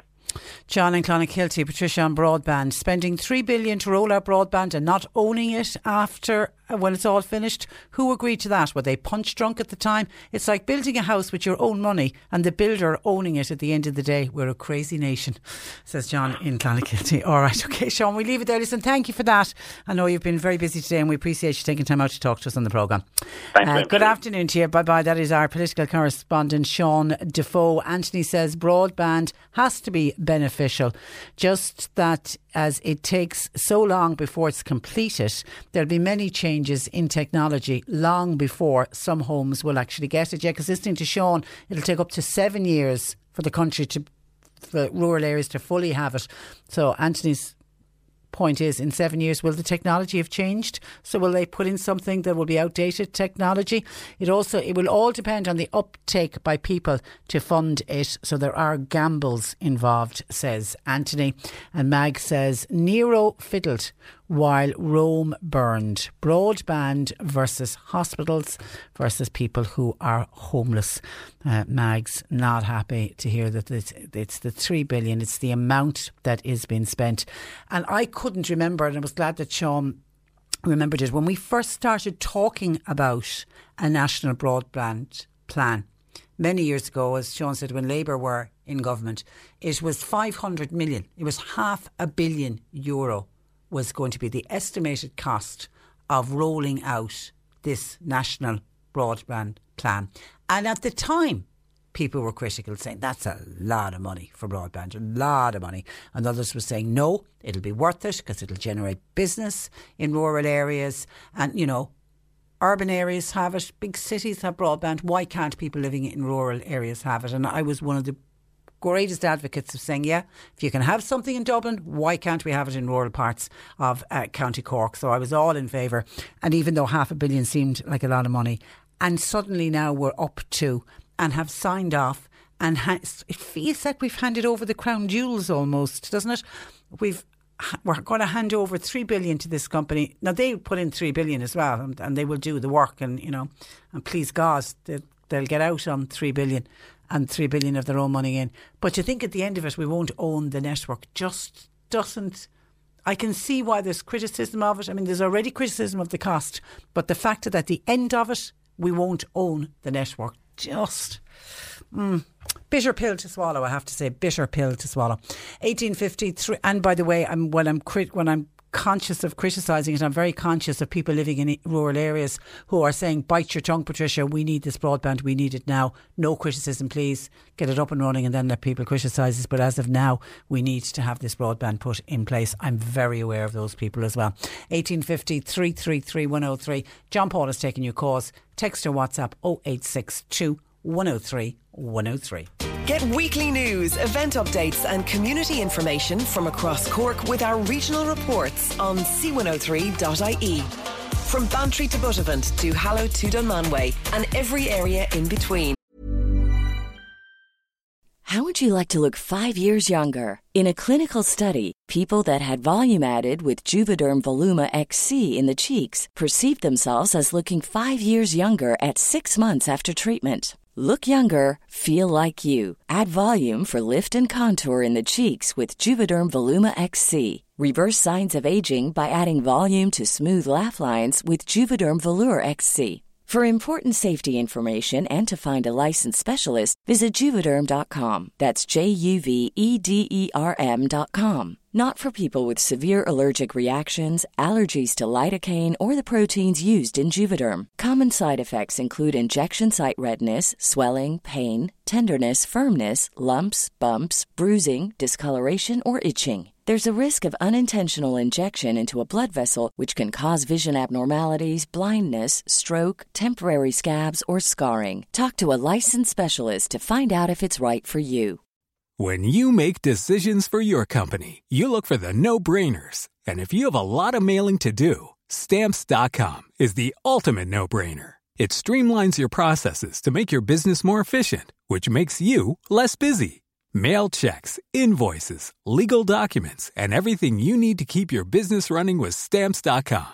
Seamlessly connect with every major marketplace and shopping cart. Schedule package pickups and see your cheapest and fastest shipping options from different carriers. With rates up to 89% off USPS and UPS rates. And with the Stamps.com mobile app, you can take care of mailing and shipping wherever you are. Make the same no-brainer decision as over 1 million other businesses with Stamps.com. Sign up with code PROGRAM for a 4-week trial, plus free postage and a free digital scale. No long-term commitments or contracts. That's Stamps.com. Code PROGRAM. Are you ready for truly hydrated skin? Meet Hyaluronic Body Serum, a breakthrough in body care from Osea. It's clinically proven to instantly increase hydration by 161%. Their lightweight, fast-absorbing serum delivers 24 hours of nonstop hydration for silky smooth skin without the sticky afterfeel. Osea's latest innovation combines the magic of their best-selling Hyaluronic C Serum with a new formula that's good for the whole body and 5 types of hyaluronic acid to target every layer of the skin. Osea is a women-founded, women-led brand that's been crafting seaweed-powered products for nearly 30 years. The best part? Everything Osea makes is clean, vegan, cruelty-free, and climate-neutral certified, so you never have to choose between your values and your best skin. Treat your skin to clean, vegan skincare from Osea. Get 10% off your first order site-wide with code SUMMER at OseaMalibu.com. That's OSEAMalibu.com, code SUMMER. We've got it covered. To listen, go to c103.ie and click Regional Reports, or download the C103 app and click Podcasts. Regional Reports, only on C103. This is the Cork Today replay on C103. Regular listeners to this programme will know that I am a big advocate for shopping locally, especially in the run-up to Christmas. So, with less than a little over a week to go to Black Friday, a day that in recent years has seen a lot of money spent online, we find out about a grassroots movement encouraging consumers to go green on Black Friday. And joining me with details, one of the Cork duo behind the movement, and that's Bronwyn Connolly. Good afternoon to you, Bronwyn. Good afternoon, Patricia. How are you? I'm very good, and you're very welcome to the programme. You started this Green Friday campaign last year. Just explain why. We did indeed. Yeah, we started it because we felt that Black Friday as a sales concept doesn't really work for small businesses, Patricia, you know, and particularly those involved in artisan production and craft side of things, which is what we promote. And as well as that, like the environmental impact of it, you know, it's mass consumerism around Black Friday. We've been, you know, constantly pushed into buying things that we don't particularly need. So, you know, we just kind of wanted to create a movement that was, you know, more supportive of small businesses and that would raise awareness around sustainable and ethical shopping choices and bring communities together in kind of a more wholesome and supportive way. So the idea is to connect with the small independent local businesses that you live nearby. That's it, exactly, yeah. So we're asking people to go out and not even buy things, Patricia, but just go out and go into your local community and celebrate the small little unique shops and, you know, down to your local butcher or, you know, your local craft shop or whatever, and just support them, you know, and show them that, you know, you're grateful for them being there because they add so much to our local communities. And, you know, just celebrate them. And even a small proportion of your spend abroad, Bronwyn, can make a huge difference, can't it, to a small business? A massive difference. Like the statistics are, Patricia, that if every €10 spent locally on Irish products, it generates more than €40 of benefit to the local community in terms of employment. That's incredible, isn't it? It's incredible. For one €10 spend. And I'm you know, regular listeners will know I'm always banging on about this. I'm always on about, you know, and I can understand why people go online and they want to get bargains and they don't have enough money and all of that. But it's this whole idea of spreading, putting, you know, if you want to continue shopping online, fine, but just take some of your spend and spend it locally. I mean, on the middle of the week when you run out of milk and you need to have your corner shop, your online store is not going to be delivering your milk to you. Exactly. You know what I mean? When we need these local businesses, and the other thing I always notice about local businesses, they're great to support communities. You know, if there's fundraisers going on, for example. Massive, and again, Patricia, there's a big stat there that non-profit organisations receive. On average, 250% more support from smaller business owners than they do from large businesses. You know, so that doesn't surprise me. It's massive, you know, and shopping locally, it really keeps the community unique, and all these little one-of-a-kind businesses, you know, they really help the distinctive character of our hometowns and little communities, and they then help lead to stronger local identity and attract more tourism. And, you know, when you're buying locally, you know exactly what you're getting and who you're getting it from as well. Yeah, and it always is frustrating when people start giving out when a small business closes down, and when you push them to say, well, when were you last in that shop, or went there last year? You know, there's a use it or lose it element to this as well. There is, absolutely. And I mean, again, there's a big environmental aspect to it as well, Patricia. You know, that shopping local, you know, would reduce your carbon footprint, and good point. It requires less transportation, less packaging. In terms of food, you know, a lot of local food, it's grown and sourced locally, so that reduces your food miles. And you know, there are significant factors in reducing our carbon emissions and greenhouse gases, and we need to be really mindful of that. And I suppose we saw a lot of that last week on RTE and the Climate Week and things like that. And this is a tiny little thing that we can do. And I think often people feel a little bit helpless, going, "Oh my God, you know, what can we do?" Shopping local is one thing that you can do every day that's going to be a big, big help. Well done, well done. And local businesses, are they organising their own little events? I mean, as you say, they can't compete. They can't do 50% off sales. No, they just wouldn't be able to do it. But they can do other little events. Exactly. And I mean, we're really actually encouraging people not to do discounts. That we're trying to move away from this mad discount culture and to do events like invite people into your store. You know, a lot of people are hosting pop-ups with crafters. Ourselves in our store in Wild Design, we're going to plant a tree for every purchase made on Friday. And on Saturday and Sunday, we're going to have crafters in where you can meet and greet and get some personalised items customised there and then by the crafter. Well done. And how successful, this is your second year, you kicked it off last year. How successful was it? It was very successful. I mean, we actually started it 3 years ago, just a tiny little thing in our own shop, Wild Design, and you know, the customers were really happy with it, and there was great feedback. And then last year we launched a big campaign. We had over 140 businesses on board, and people absolutely loved it. And this year it has grown significantly. I mean, we've over 2,000 followers on Facebook. Even the big brands are adopting it, which is fantastic. So you know, you see the Kilkenny Group at the moment, and they're bringing in crafters into their stores and not doing the whole discount side of it, and a lot of smaller stores are adopting it. So, and communities are doing it as well, Patricia. So local schools and groups are doing tree planting days. So it's amazing, you know, it's a real wholesome and sustainable movement. Good on you, good on you. And so one of our listeners is pointing out, well done on this Going Green campaign. It's what we all need to do is shop local. There's another point, if you have a problem, your shop is only down the road to sort it out. Then, as opposed to buying something online. That's a good point as well. That is a good point. And of course, all of these local businesses, many of them are giving employment to the area as well. Tell me about your own business, Wild Design, Bronwyn. Yes. So we're Wild Design Collective. We have 2 stores, Patricia. So one in Cork in Paul Street Shopping Centre, and we just launched into Killarney in May. So we are a craft collective. We support over 50 Irish makers, and we're very proud of the fact that 97% of our product is made in Ireland. Well done. And yeah, we're online. We don't have a huge online presence, but we're working on it. We're very much kind of trying to stick with our stores and create a real nice customer experience, you know, for the customers who like to potter around. And people still really do like to potter around, you know, and go into their local stores and find out who made the products. And we see a lot of that in our stores. And what type of crafts have you on sale? We have a wide range. We have some jewellery, we have homeware, we have candles, we have some beautiful scarves. We've got stationery. We've got a lovely selection. Well, we're very gift orientated. And how long are you there? We are there. We're in Paul Street 2 years, and I actually took up over the business from my mum. She was there for 23 years as the candle shop. So I was just going to say, is it that gorgeous candle shop that's a beautiful smell when you walk by? Yeah, I know it well. You'd be very busy now this time of year coming up to Christmas. Yeah, this is really our season, you know, which is great. We have a lovely customer base, you know, that have stuck with us. So, you know, they're mum's customers and they've transitioned with us. And again, you know, that's bringing back the kind of the local, that people come in and they're like, oh, how's Mary? And there's a real connection there to the people. And, you know, we know our customers by name and we can have the chats with them.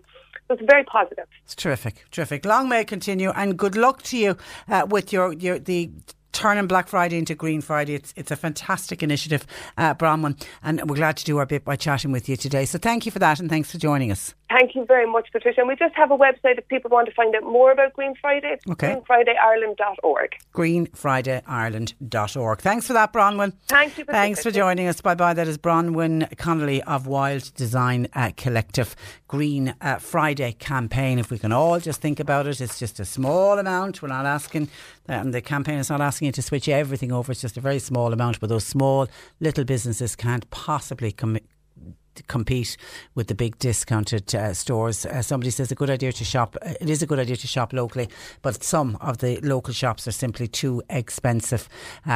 People are not fools, says this texter. Well, that's what I'm saying. You know, we're not saying and the campaign is not saying you got to buy everything in your local store, but if you could just transfer, if you're going out to spend €100, if €10 of it could be spent locally, I think that statistic, for every €10 we spend in a local economy, it brings back €40. I mean, that's a fantastic statistic, and it is in the area where you live and work and where you're there all year round. It's just important that we keep those businesses going. I can see a number of texts coming in about broadband. Hi Patricia, broadband, how are you? Air can't even get me a phone signal, says Finbar. He is just outside a rural area of Bantry, so he's not taking great hope from the broadband. Someone says, hi Patricia, how much will it cost per household every month? Air have fibre broadband in our area, and I would guess about 2 out of every 10 are taking it. It's €60 a month, says this texter. It is simply too expensive. Now the texter says more money for the taxpayer. This is the $3 billion that's going to be spent on the broadband. ESB, gas, food will all go up in price because they're going to have to make the money somewhere. Calls into the programme on this. James in Brewery, it stinks to think that one company, one man, will own everything at the end of the broadband programme. They will own the entire broadband network. They need an expert group of people in to deal with this future they will need to deal with this in the future, as all of the politicians were too close to the businessmen involved. It is embarrassing, said James in Brewery. Noel said, will it come out later that this infrastructure will be dumped by the time it's rolled out? Because it is going to take 7 years to roll it out completely. It'll be out of date. The money's spent. There'll be no broadband. It'll be a little bit like the electronic voting machines. Oh God, that's a dirty word. Noel, don't be mentioning that. Marie, thank you for your call. Marie in Charleville, it's not right to have one company own the entire state infrastructure after all the work is done. It's like something out of the 80s that you would have heard being announced by Charlie Haughey. And Michael in Silver Springs, again today our electricity has gone. ESB are working on the lines for the broadband. I think it's the wrong ESB networks are using their I think it is wrong that ESB networks are using electricity infrastructure for this, and people have to suffer with no electricity. There are elderly people listening to this programme in the Silver Springs area, says Michael, who are listening without heat because the power is gone, all because the ESB networks are putting down their broadband, their fibre optic cables. 1850 333 103, and a quick text in saying, Patricia, where is the Garda slot? Where's the garden slot? Peter Dowden not available to us this week, but he'll be back with us, and he promises he'll be with us next week to answer all of your questions. Hi, Nick Richards here from C103's afternoon show. Santa's on his way and he wants to talk to Cork kids. Ho, ho, ho! I just can't wait to talk to you all on Cork's greatest hits, C103. The countdown to the big day is on, so don't miss your chance to talk to the big man himself. It's so easy. Simply go to c103.ie and fill out the special entry form for your chance to get a Christmas call from Santa. With World of Wonder, Blackpool and Mallow, for toys that spark imagination and joy. worldofwonder.ie. Get ready for Santa's Christmas calls. I could be talking to you with Nick Richards in the afternoon, only on C103. Thank you, Nick and Santa. They jumped in a bit too quick there on me. That was, before that, it was Whitney Houston and Kyga with Higher Love. Before we go, fibre broadband, says a texter, is on my road. I have 150 megabytes and landline with free calls to landlines in Ireland, or for €60 a month. Very happy rural person, says this texter, and that's to somebody who's given out about fibre broadband being put down in the Silver Springs area today. It'll benefit a lot of people in your area, I think, is the message. Okay, that's where I leave you for today. My thanks to John Paul McNamara for producing. Nick Richards is with you for the afternoon, and we're back with you again tomorrow, and we have more Diana Ross tickets to give away. Your chance to win Diana Ross live at the Marquee here tomorrow from 10. Planning for your next trip? Elevate your travel style with Quince. Quince has all the jet-setting essentials you'll want for your next getaway, like European linen, premium luggage options, buttery soft Italian leather bags, and so much more. And it's all priced at 50 to 80% less than similar brands. Plus, Quince only works with factories that use safe and ethical manufacturing practices. Pack your bags with high-quality essentials you'll be wearing for vacations to come with Quince. Go to quince.com/trip for free shipping and 365-day returns. When you make decisions for your company, you look for the no-brainers. If you have a lot of mailing to do, Stamps.com is the ultimate no-brainer. Use the Stamps.com mobile app to mail everything you need to keep your business running with up to 89% off USPS and UPS. Make the same no-brainer decision as over 1 million other businesses with Stamps.com. Use code PROGRAM for a special offer. That's Stamps.com, code PROGRAM.